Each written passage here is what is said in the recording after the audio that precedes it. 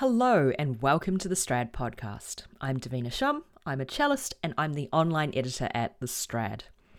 Stephanie Baer is a violist who, in addition to serving as Director of String Studies and Orchestras, plus Professor of Viola and Chamber Music at NYU Steinhardt, has enjoyed a multifaceted musical career within the New York community. Notably, Stephanie held the chair of Principal Viola in the Broadway production of The Phantom of the Opera for 22 years. Phantom closed on Broadway earlier this year, but Stephanie shared with me how she got started playing in Broadway shows, as well as how the versatility required in musical theatre bands and orchestras feeds your classical playing. She speaks about the Broadway Orchestra, unique to NYU Steinhardt, which aims to train up students to play in musicals and ready themselves for a freelance career. We also discussed our strategies for keeping things fresh when you're playing the same show every night. I myself hold a cello chair in a West End production at the moment, so it was really great to share thoughts on life as a pit musician and hopefully uncover some of the mystique surrounding this topic, which doesn't get a huge amount of airtime on the Strad, although that is now changing right now. Here's Stephanie. Stephanie, welcome to the Strad podcast. I'll give an introduction for listeners. You're a viola player and you're the Director of String Studies and Professor of Viola and Chamber Music Studies at NYU and also the Director of Orchestras at NYU Steinhardt. One thing that I really wanted to talk about today was your experience playing on Broadway, because as you've mentioned to me before, you were the principal violist of The Phantom of the Opera for 22 years. I'd quite like for you to share your experiences as a Broadway pit musician, because I think it's a topic that doesn't necessarily get a lot of spotlight amongst stringed instrumentalists. We hear a lot about chamber music, we hear a lot about orchestra players, we hear a lot about soloists, and obviously there are a lot of transferable skills that we can put into playing in pit orchestras, but we don't always hear about it. So, tell me a little bit about how you got playing in Broadway shows. There's sometimes a bit of mystique surrounding the topic because people's roots are not necessarily formalized. Tell us your experience about how you got into it all. Well, hi, Davina, and I want to thank you, first of all, for inviting me. I'm very excited to talk about this subject because it's something that's very dear to my heart. I started playing in Broadway shows in 1981. I've played in a lot of different shows. I've also subbed in a lot of different shows. In terms of, times have changed. When I started playing Broadway, there was a lot of other work, commercial work, as well as classical work in New York City. There was a big pool of musicians, but however, we were all going and doing a lot of different things, and that included playing Broadway. It was just sort of an inclusive kind of a thing. If you were freelancing in New York, you would play Broadway, you would play commercial work, you would play some of the classical orchestras. I did a lot of contemporary music when I started out, and so a lot of different things. What used to happen is somebody would recommend you to a contractor, and a contractor would call you, and you would, basically come in maybe to sub in a show. Subbing in a show is extremely difficult because what they're looking for in a Broadway show is not someone to remake the wheel, but someone to sound exactly the same as the person they were replacing. Yeah, to replicate in a sense. To replicate, because the stage is depending on that, and the conductors are depending on that. Subbing in a Broadway show is very tricky. It used to be that you would only get one try. The actual music for a Broadway show is called the book. And you would get the book to look at, and maybe you would get the book to take home to practice, but you would have to bring it back.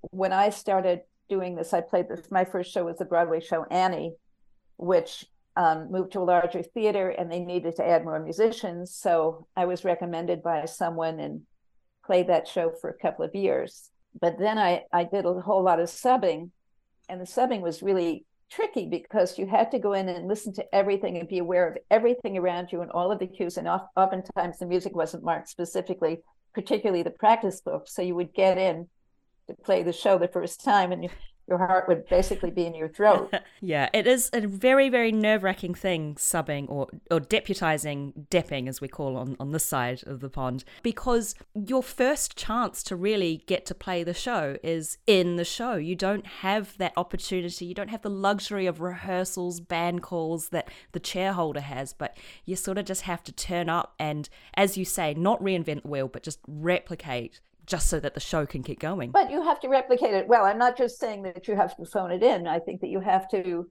absolutely be as prepared as you possibly can. Nowadays, people make recordings.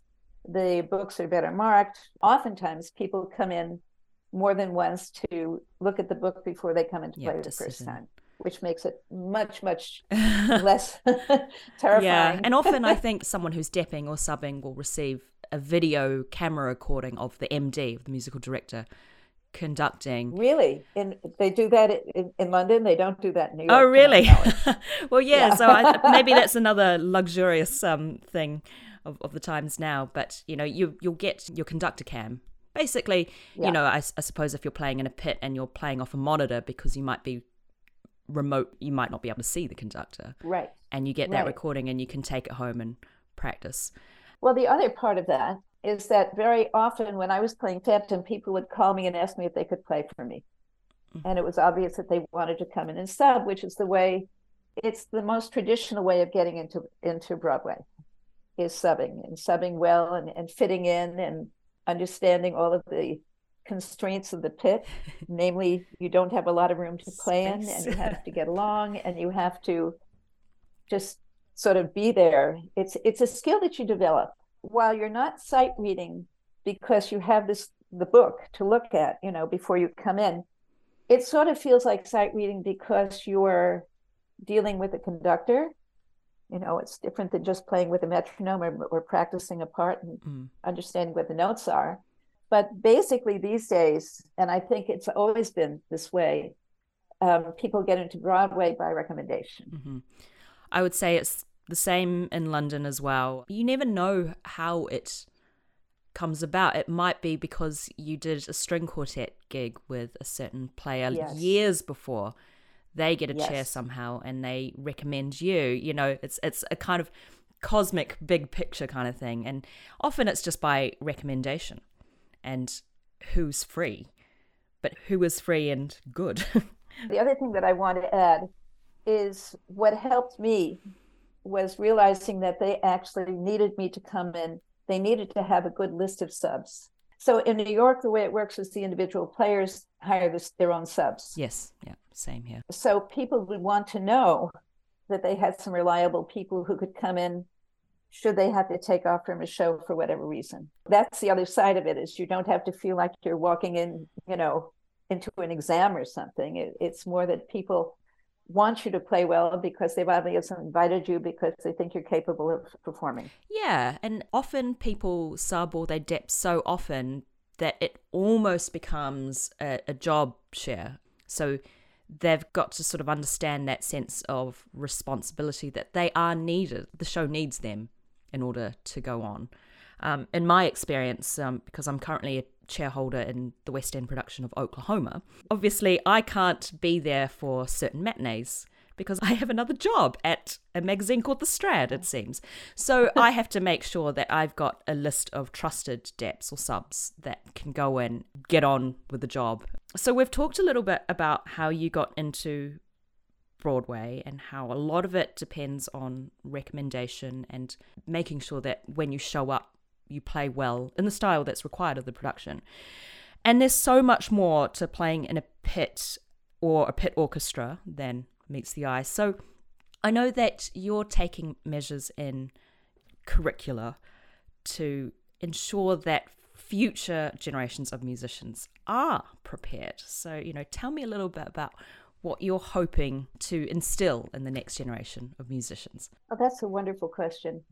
And it's so timely because I think that the music world is changing dramatically recently for, as we all know, myriad reasons. One of the problems that I had starting out was I had a very vague idea of styles other than classical because I had been trained classically. And all of a sudden I was thrown into a Broadway show that was basically sort of a rock and roll, jazzy, musical that demanded a very different kind of playing. Because number one, you are subsidiary to what's going on the stage. Yeah. So one of the things that I guess it was 5 or 6 years ago, we had this idea. We came up with this idea. We have a wonderful, at NYU, a very, very wonderful and strong vocal performance program. And we've always had the students playing, the musicals, and the students love doing that. And we came up with this idea that we should actually have a Broadway orchestra because various styles, they demand very different kind of playing. Mm-hmm. And we were lucky. It was sort of like a conflagration of all of the right things happened at exactly the same time, because we had my colleague, Jonathan Haas, happened to be working with a conductor named Ted Sperling, who is one of the giants in musical theater, a wonderful conductor. And in the room was a man named John Miller, who was one of the top contractors on Broadway. And they concocted, with my say-so as well, this idea of developing a Broadway orchestra that would not only work to sight read a lot of different shows, but also work on styles, work on the history of the music, work on, all of the other things that pertain as well to music directing, as well as just, playing your part as a violist or a violinist or whatever. And so we started this Broadway orchestra 5 years ago. And it's been extremely successful, to the point where quite a few of our students have graduated and started touring with various Broadway shows, both in America and also internationally. Mm-hmm.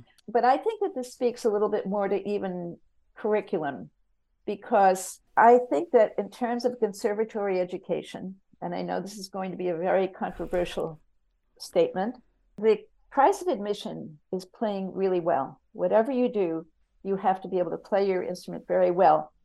But at this point in time, you have to be much more familiar with many different genres, whether it's, new musical notation, whether it's how to play swing, how to play jazz, how to play rock and roll, how to play hip hop. These are all specific genres that are actually acceptable and artistic.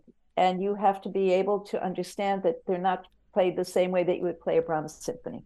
It was very eye-opening to me when I came into the business and realized that I couldn't play everything the way I played, my sonatas and concertos, that I had to develop a completely different technique, to the point, and it has to do with understanding rhythm more deeply and understanding pulse more deeply, understanding musical line, understanding how to support a musical line differently. I think probably if I would think of anything that would be somewhat analogous, it would be playing chamber music, because playing chamber music, you're always dealing with not just your own playing, but how to fit into the fabric of the group, the sound of the group, the aesthetic of the group. You're adding to a much wider canvas, because it's not just what's happening in the pit. You're contributing to what's going on stage, in the same way that lighting contributes, that video contributes. Obviously, the actors, the singing, everything that's going on stage, the costumes.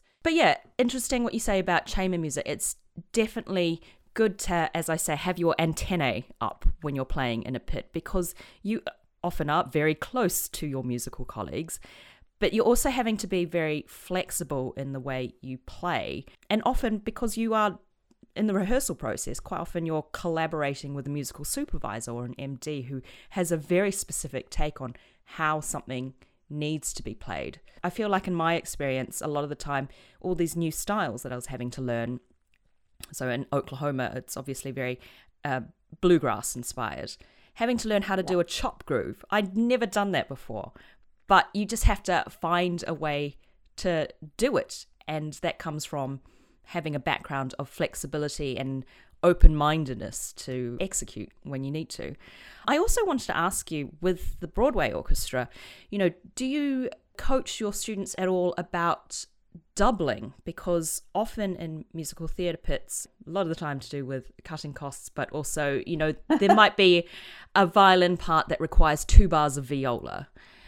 Right. Do you coach your students at all with that? Because sometimes, it might not even be the transition between violin and viola. It might be violin to mandolin or even banjo in some cases. Actually, I'm glad you brought this up. We actually have a doubling degree in woodwinds. Mm-hmm. And most of our string players double at least on viola. Well, I mean, violinists and violists. Yeah, you're probably not going to get me playing the viola as a cello player. I'd have to turn it around. It's okay. We think that that's very important. And also, you have to be able to play these instruments well. Yeah. It's not just that you sort of play the viola if you're a violinist. You have to really understand how to, even if you have 10 measures, how to make the viola sound like a viola.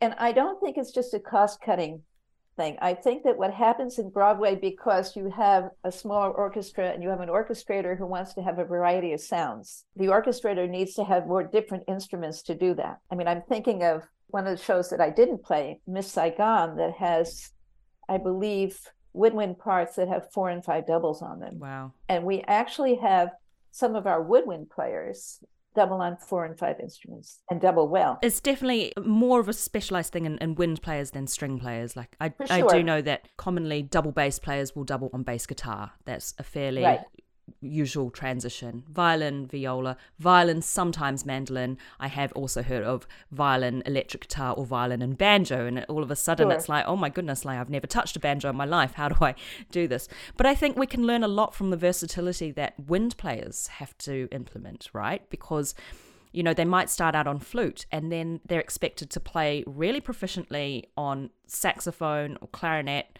with reeds, transposing in different keys at the blink of an eye. It's quite an admirable skill. That's right. I think that it's a very good skill to have. I think that to have these days, the idea of flexibility is so important. One day you could be called to play a Broadway show. The next day you could be called to play something contemporary, which is completely out of your league with completely different extended techniques that you might not have thought of doing. The next week you might be playing a Baroque concert.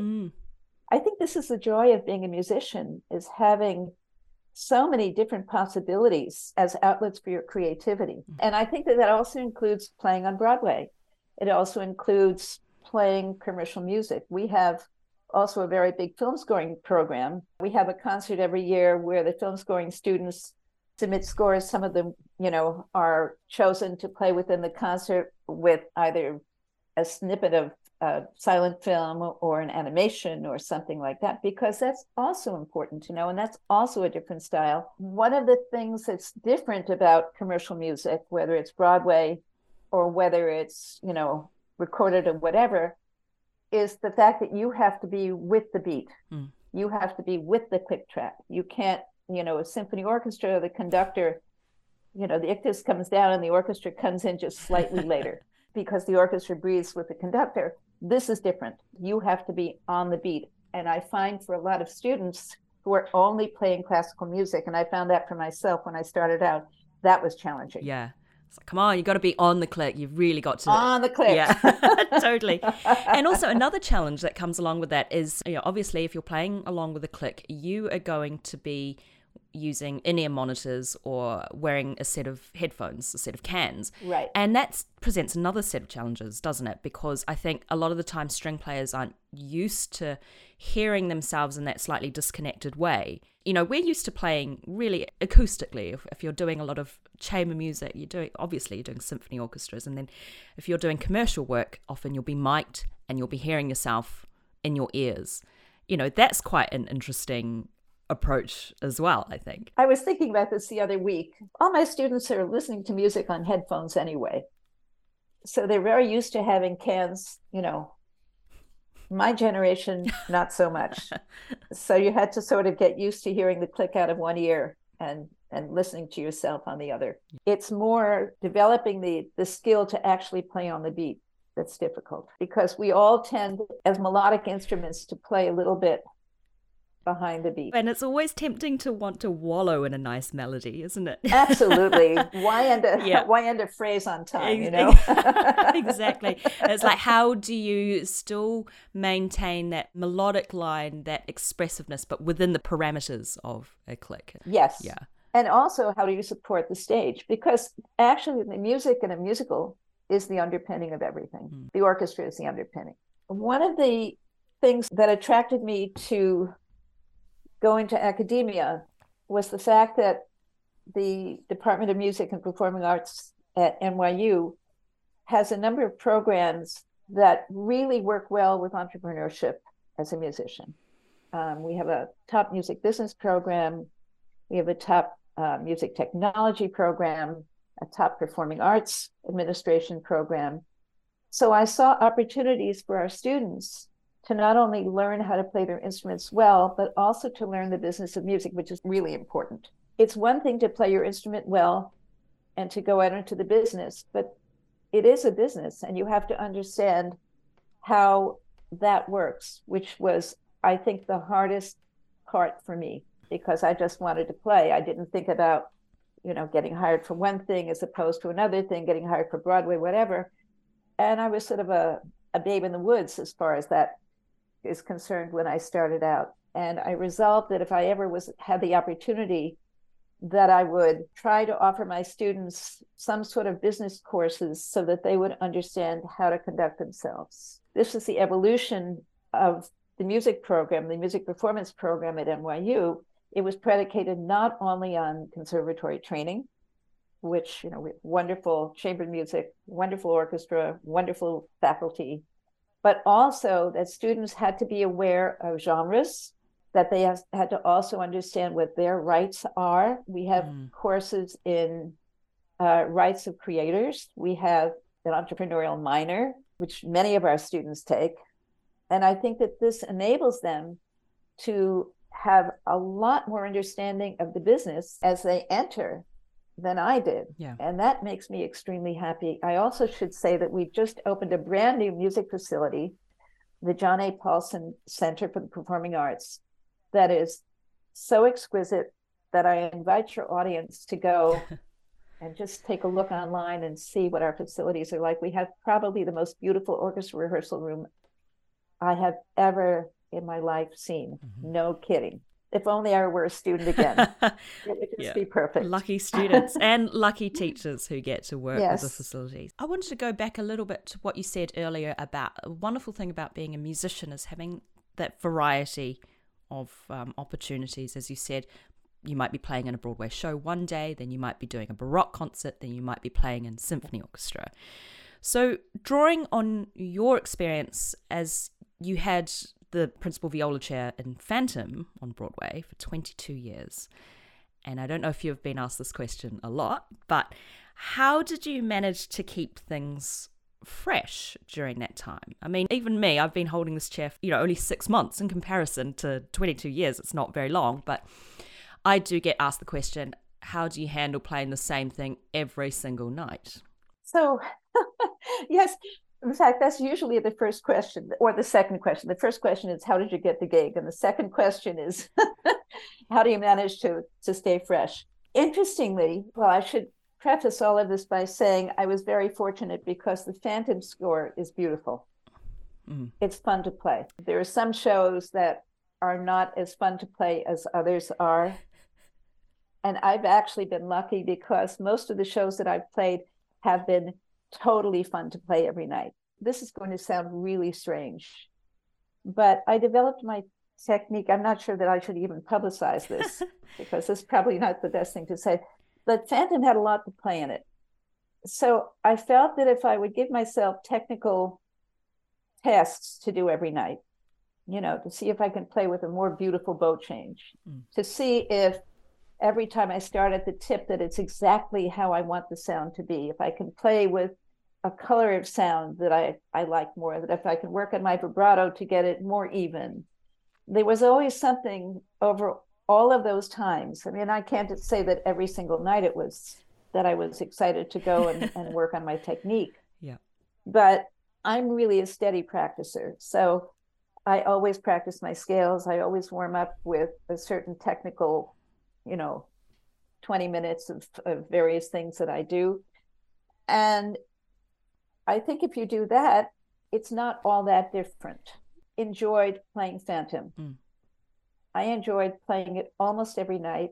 We had mostly wonderful conductors, which was great to work with. And I can say that for most of the conductors I've worked with on Broadway, they've been really wonderful to work with. It was a lot of fun. The only thing I think that is difficult is when you're playing in a pit, it's much louder. I mean, certainly if you're in a room on stage somewhere, it's better. But if you're in a pit and you're playing with, an orchestral score, it's very loud sometimes. And that, I think, was the one big challenge I had going in. I finally ended up putting in a very, very light earplug just because I wanted to make sure I didn't damage my ears, my hearing. Interesting what you said about these little technical goals that you set yourself, because Yes. I think that is important when you are doing the same thing night after night. How are you going to find ways that you can do small things just a little bit better? It's just quite a nice thing to strive towards. As a cellist, a lot of the time I'm playing long notes. But that's a great opportunity. Exactly. When you become conscious of that, you realize, as you say, it's an opportunity to, okay, maybe tonight I'm going to really focus on my tone. Maybe I'm going to think about my contact point. Maybe I'm going to think about what kind of vibrato I'm going to use to color this note. Because I think, precisely, anyone listening, it's going to contribute to the overall experience of the show, even in that minute way. But it's also a good way for you to keep fresh. Another thing I wanted to say is that, do you find that each show is different depending on what audience is in the house each night? You wouldn't think so because you're in a pit, but yes, I think that. Do you feel that also in Oklahoma? Well, I'm on stage in Oklahoma, and so you're on stage. I know. I see them. So, which is wonderful. I'm not sure that we, being in the pit, that we were as aware of the audience as we were on stage, because they were two different leads. Yeah. And they were slightly different, and so you would have to adjust to them. I have to say the audience for Phantom was so enthusiastic. 99% of the time. Oh, the chandelier's coming down. Oh, exactly. So exciting.